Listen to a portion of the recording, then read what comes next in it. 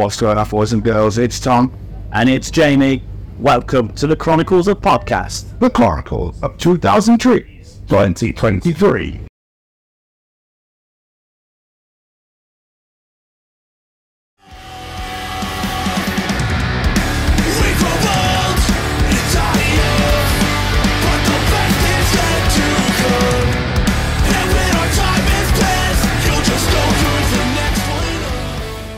I'm doing the right things, you know? Yeah, no, absolutely. How are you doing now? Are you okay? Yeah, doing great. I mean, like, we played earlier, and I expected to play to a lot of people, but I didn't necessarily expect to have, like, a dope set. Like, it's dope to play to a lot of people, like, on principle. Yeah. But to have, like, a crazy reaction so early in the day, like, did not foresee that at all. So, still kind of, like, riding high on that. That's amazing. When did you get here? Moments before, like, not like down to the wire. Fleshwater, we've been on tour with, played at 1:30, and we pulled up at like 12:45. So it was like really down to the, like, we were stressed on the way here. It was like, woke up.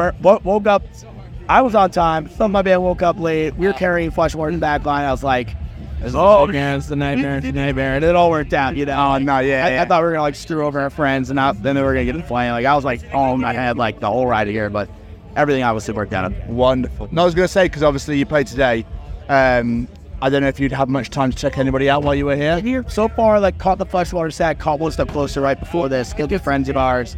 Our guitar player, Harold, got to see Owen, which I know he loves, and, like, that's, like, bucket list for him. But otherwise, haven't got, like, I wanted to see Rival Schools yesterday. I know Sorry Gun played yesterday, I believe. Like, I think they're on tour together. Because we weren't here the whole weekend, I just missed some stuff I was really hoping to see. Yeah. Still got American football night. So. No, decent. Decent. It must be a nightmare at festival, I suppose, when you can only you can only attend the day you're playing. You look at the days before, you're like, oh, what did I see that? Yeah. That is case in point. Your Rival Schools on this one. That was a legitimate. I like out loud, like, oh God.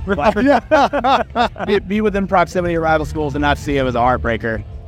Oh, bless you, dude. Well, in regards to your set though, for like festivals and shows, do you change it up depending on what you're playing, like with a festival or a gig, or is it just bring the noise no matter what? I think to a degree we definitely do, because like there's also like a different, now like as the band's grown, there's like a different array of like festivals that we went. Like back in the States, like we have proceeded to and continue to play like a lot of like hardcore festivals where like you approach that like a certain way, like both set list, vibe, like some of like the perhaps more like gimmicky stage antics, this or that, like the clap your hands, wave your phone around, like that stuff, like in certain settings is just, like no one wants that, you know? Yeah. But in other settings, they very much do.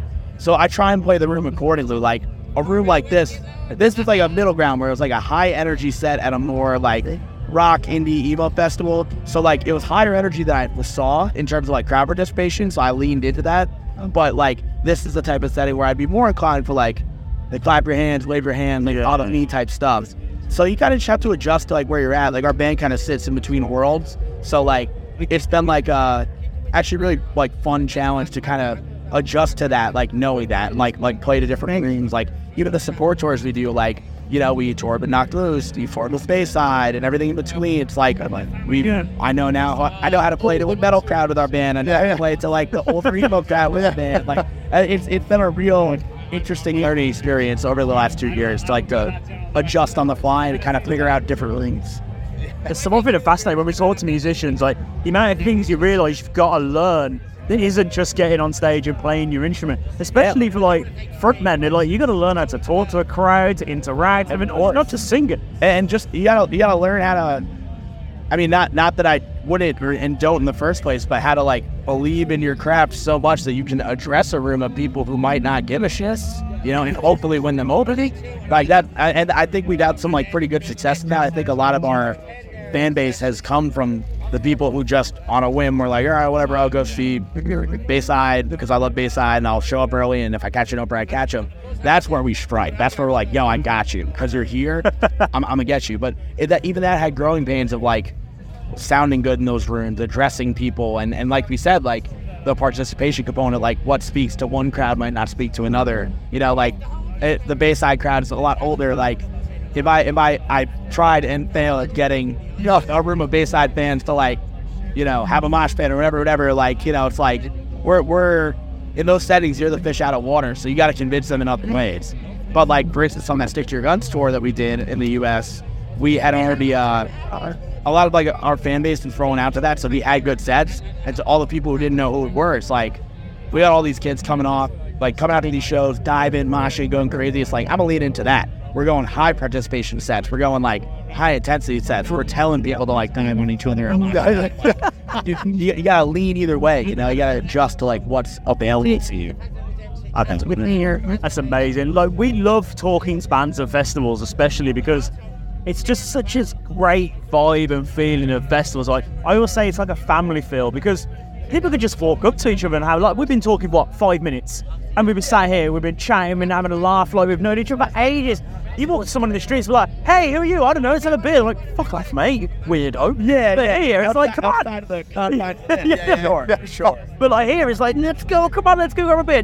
As an artist, do you feel that on stage, or you're looking out like, fuck it, these are my people, it's my family out here? Yeah, especially from my position where it's like, I sing, obviously, the band, and like write all the lyrics, this, that. So for me, it's like, like, those people know what I'm saying, is feel something on that, like they're up front, like throwing their bodies around, sing along, whatever, like that is like an instant connection by default, because like whatever I said identified as that and vice versa, and that itself creates a fucking moment of that deal where it's like, you know, like when not to be corny or anything like that, but it's like, you know, we'll get off, we'll finish playing, like people come say what's good, and it's like that's what it is, like come say what's good, like let's talk, like eye level, just like homie stuff, you know. It's like not there's like no weird disconnect between what we're doing and like what they as like a crowd participant are. It's like all the same level.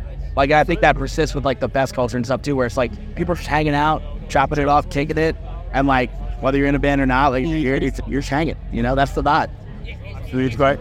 I think like someone been talking about this whole weekend as well, is like how important festivals are to people in a mental health sense, because as a podcast, we are associated with the Sophie Lancaster Foundation. I don't know if you're familiar with Sophie. Not familiar, but feel free to.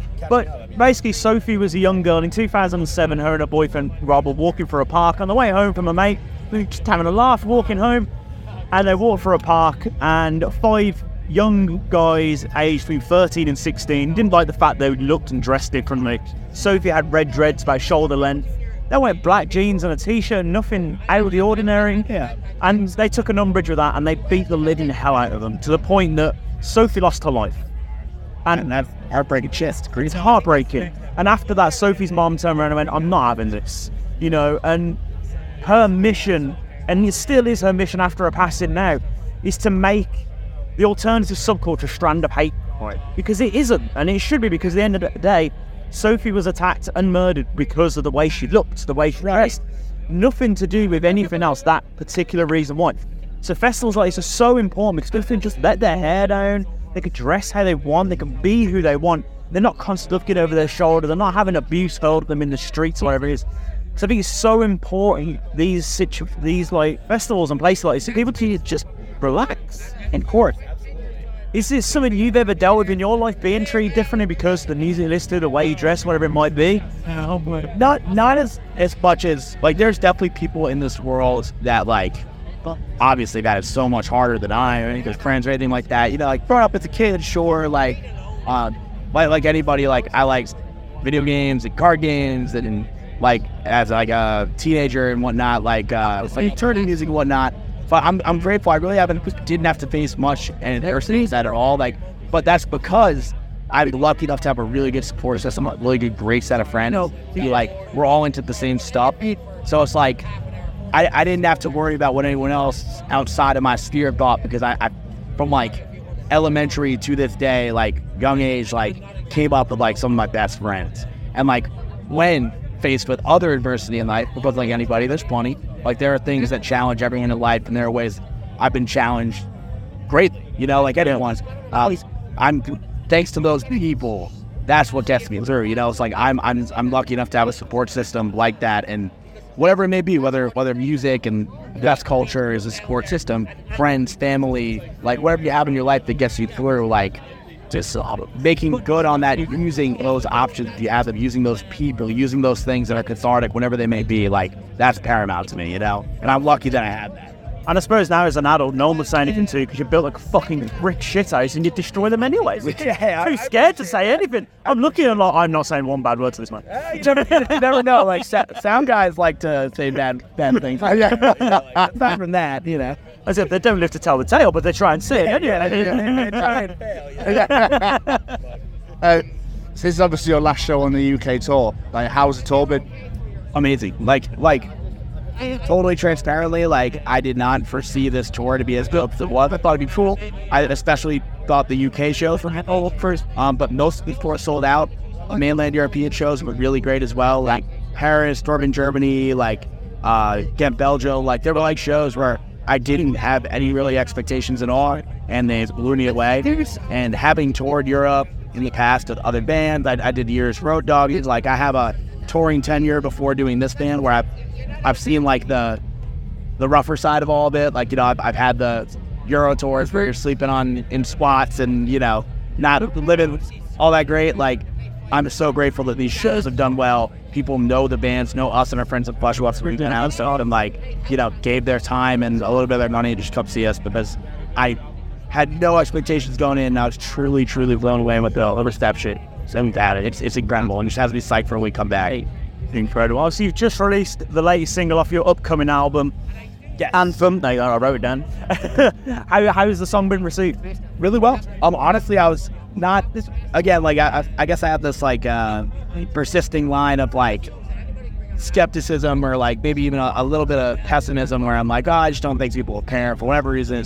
And I didn't necessarily think that about Anthem, but Anthem is on the more high energy side of the record. Like, it's you know, lyrically a little more niche. It's like about my love for like the line we come from and like the way it's impacted my life. Like something I think many people can identify with for all the speaking, like their own music scenes, their own like beautiful relationship with music and whatnot, and like the culture of going to shows and all that. But you know, like it's not a song about a girl breaking your heart. You know, it's a punkier track on the record. It's not this big ballad. So I know it's been a long answer, but I'm surprised at how stoked people are on it, and I'm glad that like the high energy, the punkier, the hardcore components of it are connecting with people, and like that does speak to that.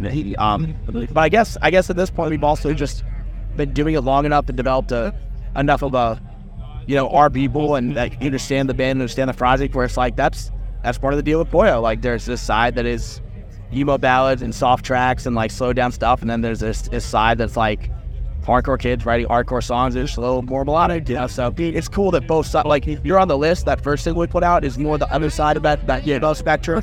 Anthem is more on the hardcore side, and it's really cool to see both be received so out. I see it, mate.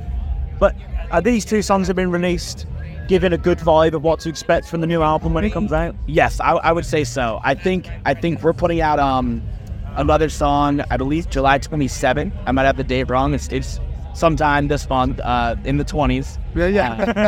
But a song called Message Like a Bomb, and it has Daryl Palumbo from Glassjaw. Oh, nice. Which is fucking sick. I think that's like the final piece. There's one more single to follow it, but in terms of like sonically, I think that's the last piece of the puzzle to get the whole spectrum. When you're on the list, Message Like a Bomb and Anthem, those three like broadly represent the record's pretty well.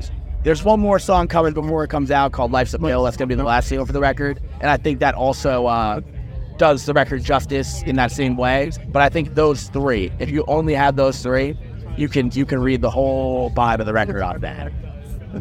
So the album is coming out in September 29th. See, I did my research right down to it. It's good. How pumped are you to get this out there now, though?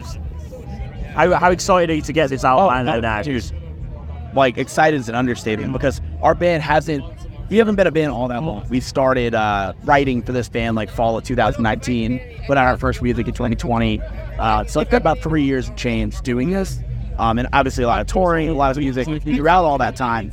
But this record is how it's slowly written from the very beginning. There's like, you're on the list -1 was written. I think there's that was like before Drives Out East, like our second EP, like very early on, and like we slow cooked and put this record together over like a pretty long span of time.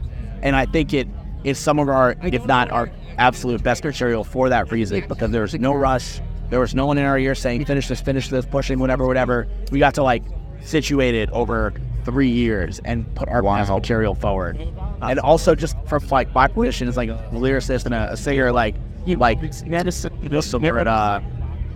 I guess just like live a lot of life and experience a lot of shit, so that way I could like write about all that shit. It's cool. Wow. It's been amazing. That's amazing. Yeah. Hey, good luck with the album. No, thank you so much. No, thank you so much for taking the time and talking to us. Of course, I appreciate it. Seriously, it's one dub out. Thank you so much. I appreciate it. Yes, Thank you. so much. Of course.